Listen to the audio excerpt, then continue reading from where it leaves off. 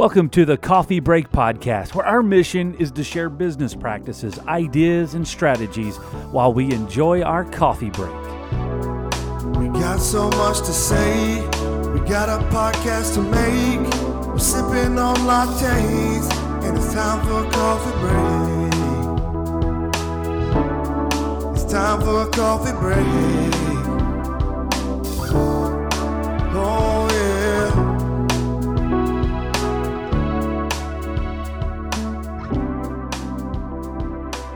Well, welcome aboard. It is episode 8 of Coffee Break, and from Lockdock Security. Yeah, Chad Lingefelt here alongside of our guest today, Brian Smith, and excited about the topic today, excited about what we're going to dive into. And Brian, first of all, thank you very much for taking time out of your schedule to be here this morning. My pleasure, Chad. Awesome to be with you and look forward to chatting about commercial real estate and some other things too. Yeah. Well, first of all, this is Coffee Break, and you're not drinking coffee, but we did get you a fancy glass. It is a glass fit for a king. The water is sterling and sparkling and very refreshing this morning. So, well, we like to refer to it as premium filtered water. It's high quality H2O from actually our neighbors down here, Kelly Office Solutions. They hooked us up with this amazing water filtration system. It does taste clean. It's all part of our coffee. Actually, we have a water filtration system that then brings in and it does a whole lot of funky stuff with the water so that it's clean and goes into our coffee machine. But anyways, enough of that. Fresh pour over this morning for me from some type of a new roast from Counterculture Coffee, which is actually amazing. So with that said, Brian, let's get a little bit of introduction of who you are and kind of how our paths crossed. So fantastic. Let's jump back almost 10 years ago. And let's do it. Even before then. Before then. Went to Auburn University after graduating from college, worked in campus ministry with college students for 2 years. Actually thought I was going to do vocational ministry as my career, but felt called in a different direction. My wife and I met at Auburn, got married, sold Xerox copiers for about 18 months. It was kind of a throw you up against the wall, see if you stick type sales experience. Yep. And at the end of 18 months, I had gotten my my real estate license, had started taking some commercial real estate courses, networked into a role in Charlotte doing landlord leasing agent work. Okay. That's where Chad and I first met in the very early stages of Lockdock. Yes. And leased out office warehouse space for about 8 years. Over that period of time, worked with 2 other gentlemen. We did 600 different lease transactions. So oh, wow. A lot of volume, if you will. And then went out on my own about 2.5 years ago. So 600 lease transactions, what is typical for a commercial real estate agent? I mean, is there an average or? You know, in our environment, it tended to be deals in the 2,000 to 3,000 square foot range. So a lot of small businesses. Okay. And a lot of those were renewals. Some of those were new deals, expansions.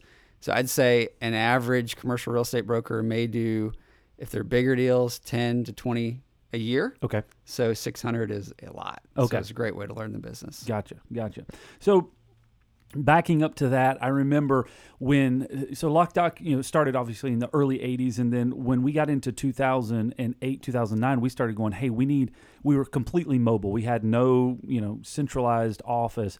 We said we need a place. And so Chris and I started down this path of we were literally just looking for a couple of 100 square foot place where we could just have a desk, and very, very, very simplified office solution. And we ran across a space in this park that we're in now, not this same place that we're in at the very moment, but across the way a little bit. And it was actually your old office. The old leasing office. The old leasing office. And I remember one of the first times I met you, you walked in and you're like, well, this is weird. You're sitting in my office or in my old office. And that's kind of how things got started. And for us, it was interesting path. And it's part of, I think, one of the topics that we can roll into at a point. But when we started, it was 1,200 square foot of space. And it was the smallest kind of space in the park. We just needed something very simplistic. And we have now tripled that size and looking to do that again. But anyways, from an introductory standpoint, you've been involved in a lot of different aspects of commercial real estate. Now you're on your own. Tell us a little bit how that transition worked, what it looked like, and kind of what you've been up to. Yeah, no, authentically. So I was at a place where I'd really plateaued in the sense that the portfolio that I was working on hadn't really grown. So in order to kind of advance and go up, I had to go out. Risk equals reward. And I think at the time I was very hesitant to take a risk. And my wife had kind of been chiding me for a while to just kind of jump out of the nest. And so the first year, 2016, was very much fire by night, cloud by day, just kind of figuring it out. Saw some breakthrough in 2017 that's continued into 2018. And it's been an exciting journey.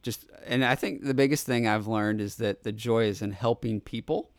And being on my own allows me to help a wide variety of people with a wide variety of commercial real estate opportunities. Yeah, it's interesting.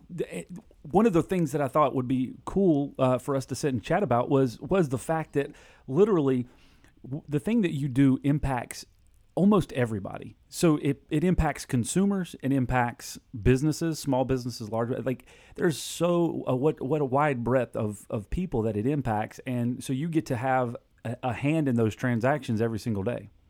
We do. It's interesting. The rising population that Charlotte's experiencing, I'm told it's somewhere between 50 to 100 people a day are coming to the Charlotte area right now.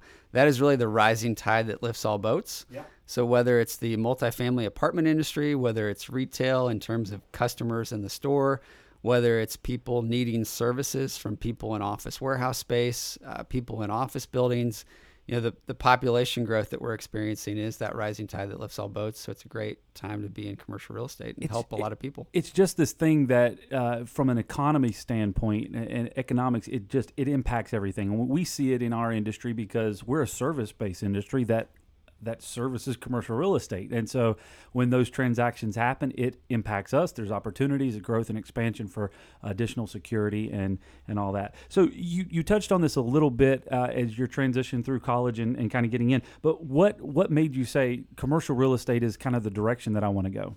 It's funny. So one of my favorite Psalms is in Psalm 37:4. It says, delight yourself in the Lord. He'll give you the desires of your heart. And for me, I just liked being around real estate. Like in my spare time, I would go look at all different types of real estate. I was always curious about it, asking questions, trying to figure it out. And I really felt like the Lord just spoke to me and said, hey, you enjoy this. And, one of the things I've read is that if you're going to be good at something, you need to enjoy it. Yeah. You've got to be passionate. Oh, yeah. And so I just kind of followed that passion and it turned into a career. That's awesome. It's a neat thing to kind of just fall into. As I've had these podcasts ongoing, I get to talk to everybody and understand kind of where they got started and why they got started. And it's a very similar story with a lot of people. You fall into something or you follow something that you're passionate about, and then you get to make a career of it, and then see great excitement out of it and great fulfillment out of it. So some of these some of the things that you've done along the way to kind of grow. So you mentioned that you did 600 lease transactions. How did that set you up for, again, that next phase, that kind of your wife helping push you out? What all from that aspect did you take from that and craft into where you are now? Yeah, there's a book called Grit that I just finished recently, and one of the quotes that I kind of picked up in my campus ministry days is that leaders are readers. So I try to be a reader. And one of the things that Grit talks about is how people grow. They've kind of scientifically studied how people grow and what that process is like. And one of the things that's mentioned is deliberate practice. Okay. That you're not just going through the motions like a worker on an assembly line where you're doing the same thing every day but not thinking about it, but that you're deliberately thinking, how can I get better? How can I continuously improve? And really repetitions is a word you hear in sports. One of my favorite reality shows is Hard Knocks, and it's all about guys trying to make NFL teams. And it's all about how many reps can I get in practice? How can I be with the first string and get more reps? And I think for me, those 600 transactions were just reps. Gotcha. And you're building kind of subconscious muscle memory on what makes a deal work, what makes a deal blow up, what's important to the landlord, what's important to the tenant, and how do you bring those two together and craft a win-win deal that works for everybody. And I want to get into more of that on the specifics, some of the tangible things to take away from this conversation today a little later. But you kind of set this question up is, what are you currently doing then for personal improvement? How are you focusing on, and that's kind of our motto here, always improving. So what are you doing to work in that on your yourself every day? So just quick aside, I've got a wife of 12 years who's fantastic, and an 8, 5, and 2-year-old. And one of the things that my parents have done for my kids is they've signed them up for boxes. It's Kiwi Crate. There's little passports. So they get these boxes in the mail each month that have learning, educational-based things for them to learn on. Yeah. And there's a gentleman named Michael Hyatt who's kind of a leadership thought efficiency guru, if you will. And he crafted an idea called LeaderBox. In LeaderBox, you get 2 books a month. There's a reading guide that goes with it. There's an online Facebook community. And that's been a great way for me to get exposed to books that I wouldn't normally get exposed to. Gotcha. So LeaderBox, Audible, and then really just taking time to be intentional to meet with people. I think people are surprised in that a lot of times you can see a leader in your industry or a leader in a certain field and think, well, that person's probably unapproachable. But what I found kind of early on in my teens and 20s was, if you take the time to reach out, if you take the time to make an effort, oftentimes people are very willing and open to spend time with you, let you kind of craft questions and learn from their experience. One of the things that's really a human need within all of us that Tony Robbins likes to talk about is contribution. And people want to feel like they're investing in the next generation, that they're giving back. So just taking time to reach out to people. So reading, listening to books, and personal connection through mentoring is kind of what you're doing. Any groups that you're involved with? What are you doing things to give back in the same regard through networks or groups or anything like that?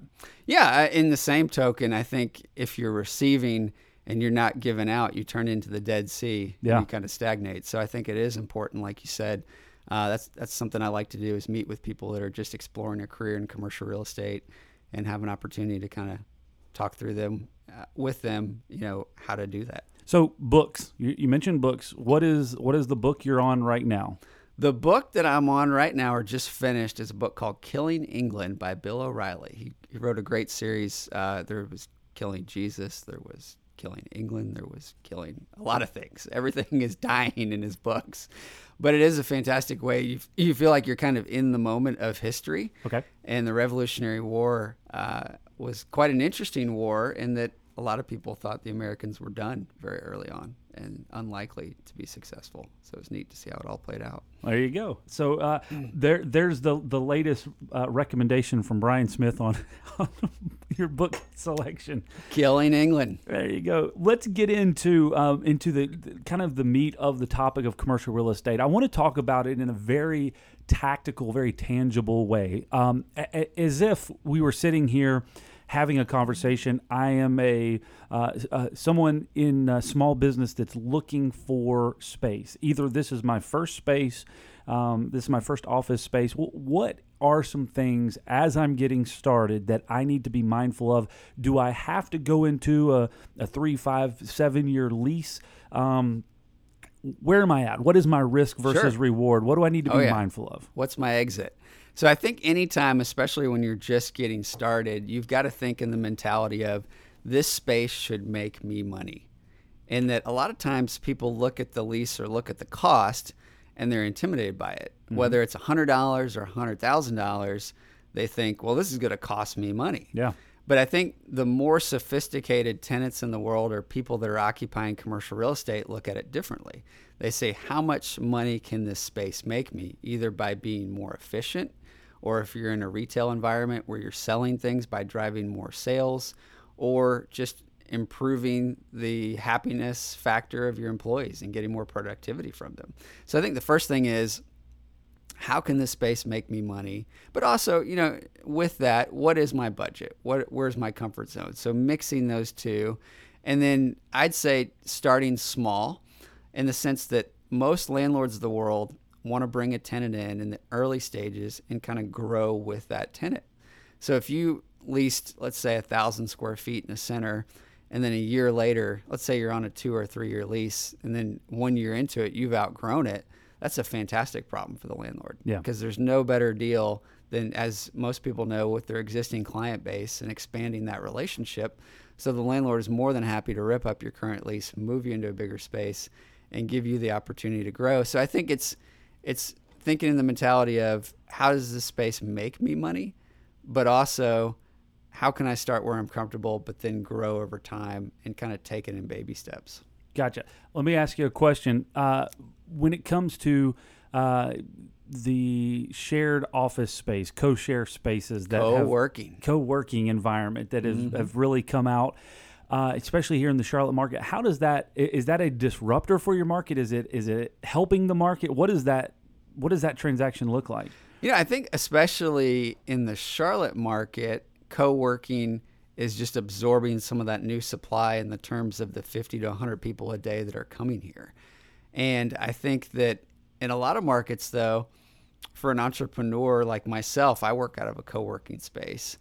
And so for me, the benefit is my overhead's lower, and then I'm around other entrepreneurs, and there's some synergy just in terms of offered accountability. Yeah. In the sense that if you're in a co-working environment and you're working, you're less likely to be goofing off because everybody else is working. Sure. So you almost kind of feel everybody's hustling together. Yeah, exactly. There's a synergy that comes from that. So then for yourself being in that environment, those companies, if they are hustling and they're growing, they're inevitably going to move into their own. It's kind of a launching phase for them. So absolutely. And they move into their own space, and they have their own needs.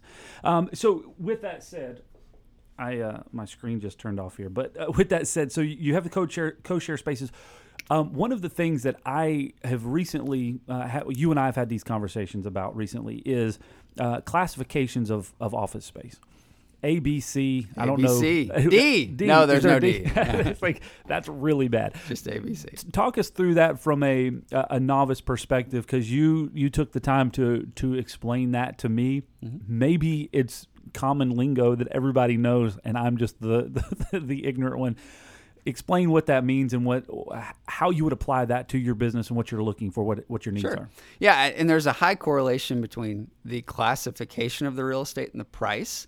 So some of that comes down to budget, whereas a Class A property will tend to be the newest property. It's going to have the best amenities and features. So there are certain companies that just say, for my brand and for my clients and for my employees, I want to be in the best space. So they'll gravitate to a Class A space. A Class B space obviously is somewhere in the middle. It's probably 10 to 20 years old. There could be some things that are a little bit functionally obsolete that if you were building a new building today, you wouldn't build it. And then Class C tends to be that older building that, say for instance, in an industrial warehouse environment today, most ceiling heights are between 24 and 40 feet if you're building a new building. Okay. That's because there's companies that want to rack product in the warehouse to higher heights. Mm-hmm. There's new forklifts that are out that can get to those higher heights. And there's just a lot of technology that's there to support that higher ceiling height. Whereas if the property was built 30, 40, 50 years ago, most likely that height is between 12 and 16 feet because the technology that exists today wasn't there then. And so those buildings are considered functionally obsolete in a way because a building with a 12-foot height compared to a 40-foot height, you need almost 3 times as much square feet to get the equivalent storage out of it. Because you've lost your vertical space. Exactly. Interesting. Huh. So that's part of what makes a nugget for today. Class C building a Class C building is there's some functional obsolescence.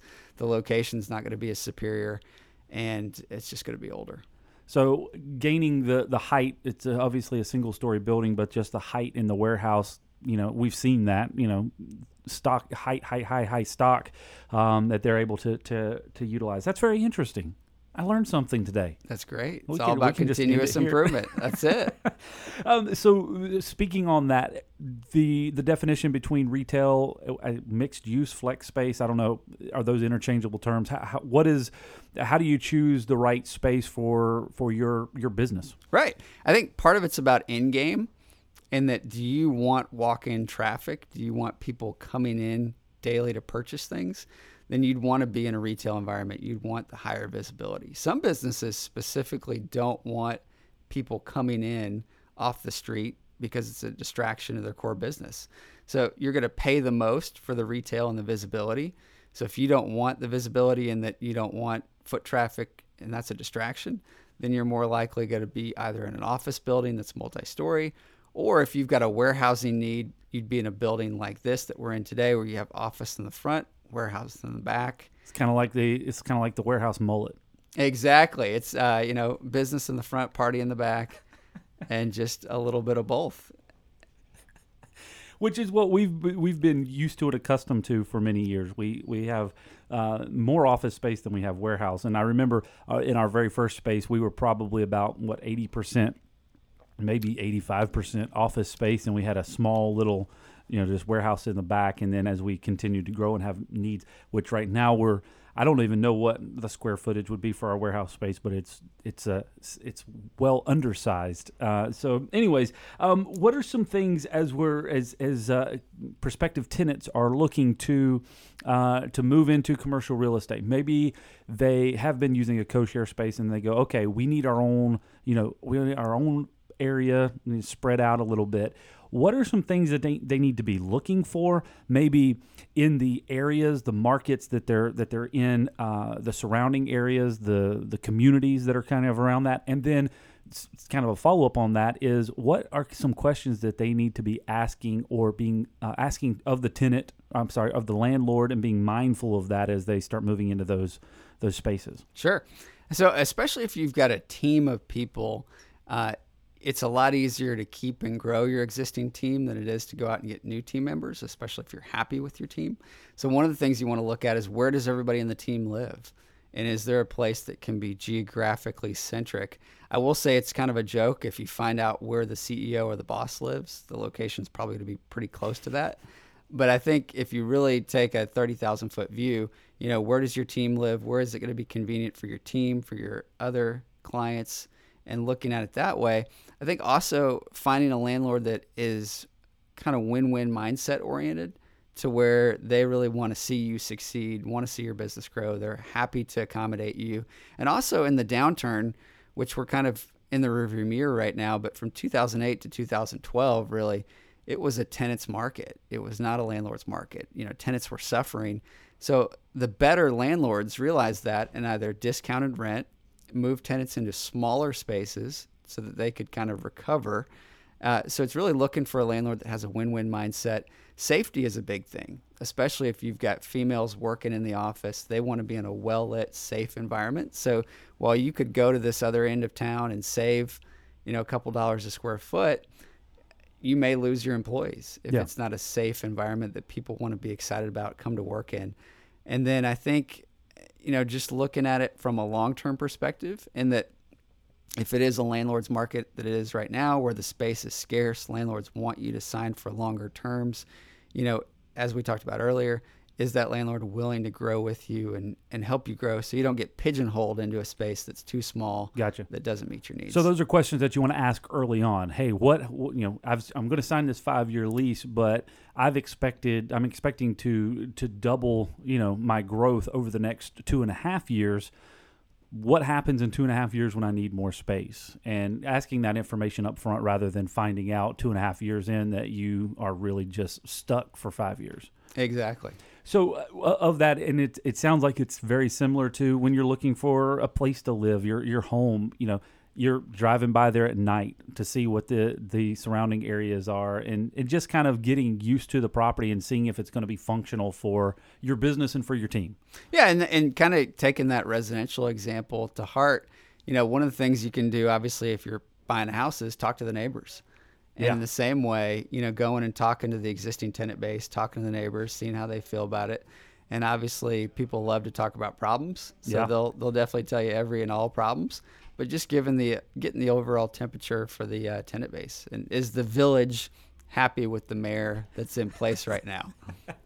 That's very very good advice. It's one of the, I would say that's something that we definitely didn't do when we were looking. Is it was a learning experience, and you didn't go talk to everybody else because you just didn't kind of know what was going on. But that's an easy piece of advice. Just knock on the next door over and say, hey, how are things here? How long have you been here? Have you seen improvements? Have you seen a decline? And kind of be mindful about that process. So here's something. What are some things that a prospective commercial real estate tenant should avoid? Something that they need to be, hey, if you hear this, if you see this, run. So early on in a new business, you always hear about the corporate veil, and I'm going to incorporate to protect myself. Sure. So a new corporation is like a new baby, in the sense that the landlord, if you bring your new corporation with no revenue and no history, it's almost like bringing your 2-year-old to the car dealer and saying, he's going to guarantee this deal for me. He's going to sign for me. I want to protect myself, so I'm going to put my 2-year-old on the deal, and he's going to guarantee it. So the landlord's going to look for some kind of personal guarantee from that person, which means that they're personally liable and responsible for the lease in the event the company can't pay it. Gotcha. Now, a couple things with that. You want to negotiate a burn off to try to get that to go away as quickly as possible. So after X number of months of on-time rent, this guarantee is going to burn off. The second thing to think about is, how do you structure it in such a way that you've got some clarity long-term in regards to just certain things that you might not think about, like HVAC and other components within the space that may break. And it's common in industrial and flex spaces that if the HVAC unit breaks, you're 100% responsible. Well, you can't take that unit with you when you leave. So can you negotiate a cap to limit your liability, limit your exposure? It is funny, though, getting back to the guarantee thing, I've seen attorneys mark up leases and talk about what's going to happen when Hurricane Florence mows the building down, but not make any comment about that personal guarantee that's there for 5 to 10 years and with $1 million worth of liability. Yeah. So I think, limiting your downside in the event that things go bad with the guarantee, limiting your downside in the event of what you're responsible for mechanically and structurally, those are a couple things you can do to kind of. So I think that's an important thing. When you're talking about leasing space, what is my responsibility versus what is the landlord's responsibility, and getting that very clear and very detailed. That is one of the questions that we were advised on early on is, okay, everything is covered in this area except for HVAC. Now, these units are 5-10 years old. If it goes out, it's up to you to replace it if you want air conditioned. Right. Or you can just sit in there and roast, but that's your responsibility. And so you have to leverage what your liability is on that. And you can ask for it. You can say, hey, I only want to be responsible for X amount of dollars annually or over the lifetime of the lease or whatever the case may be. And that's not the only thing. There's other things that you can ask for in that. Just, I guess what I'm hearing from you is, when a landlord gives you an offer, make sure you understand all of your liabilities and don't be afraid to ask. Absolutely. You have not because you asked not. Yeah. And most time the landlord is not going to just offer things up. And that kind of leads into a plug, obviously, for my profession. When you work with a commercial real estate advisor who is a professional, that's what they do all day, every day. A couple things. Most times that commission is paid for by the landlord, so there's no financial cost to you. And they're definitely not going to discount your rent if you're not working with someone. Yeah. And then secondly, their full-time deal is commercial real estate. That's your commercial real estate function of your company that you're able to outsource and leverage. If you think about your dollars per hour, you take the amount of money you make in a year, divide it by about 1,800, 2,000 hours, the amount of hours you're likely working, that's your dollars per hour. So every hour that you're spending on something that's outside of your business, outside of a revenue producing activity, you're losing money. So working with a commercial real estate advisor who can walk you through the different pitfalls is a way to really make more money and spend more time on your business. Good advice. Good advice. Last question that I have for you, and I just noticed that I had a bad autocorrect on here. Where do you see the commercial real estate market going? In my notes here say the commercial steak market going. I love it. Steaks. What's for dinner? Switch over to the meat industry. But no, where do you see the commercial real estate market going? And kind of what's the next big thing? What do we need to be mindful of? Yeah. So in the downturn, landlords quit building. So cranes stopped, construction stopped. And it was really a tenant's market. There was more space than there was demand. So as the economy came back, the space that was there got absorbed. So that was gone. So from a supply and demand standpoint, it's really flipped right now to be a landlord's market. Now you're starting to see construction happening, but at the same time, construction materials are up. Labor is tough to find. So construction pricing is up from a labor standpoint. So rental rates have had to rise to meet that demand. So you're seeing some landlords raising rents 10 to 20% right now. So at the moment, it's a very landlord's market, and that it's real estate is a cyclical business, and it's driven by the economy. So obviously, if we see a recession, which we're in one of the longest, bull markets that we've had in our history. So obviously, if the market goes the other way, I think things could pull back, and we'll be in a tenant's market again. It's just a matter of when will that happen? Yeah. And no one knows at the moment. Well, that's the gamble of being in business, right? It is. It's kind of working through all those things. Awesome. Well, Brian, I've learned some today. Hopefully, some of our listeners have learned some as well. Your business, a quick 60-second kind of summary of how they can get a hold of you and what the benefit of working with someone like you or even yourself. Sure. And I will say, if you're in any market other than Charlotte and you need some help, I can get you connected with somebody locally in your market. So that's a service I offer. But in terms of the benefit, I think it goes back to cost-benefit analysis. From a financial standpoint, it's likely not going to cost you anything.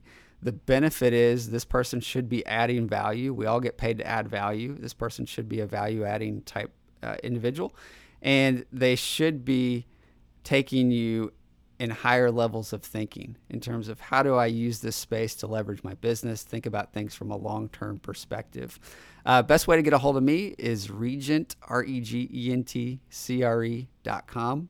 That's the website, regentcre.com, and would love to speak with anyone in any market in the country and just find out about their business. Awesome. Hey, Brian, once again, thank you very much for your time today. Thank you for joining us on the podcast.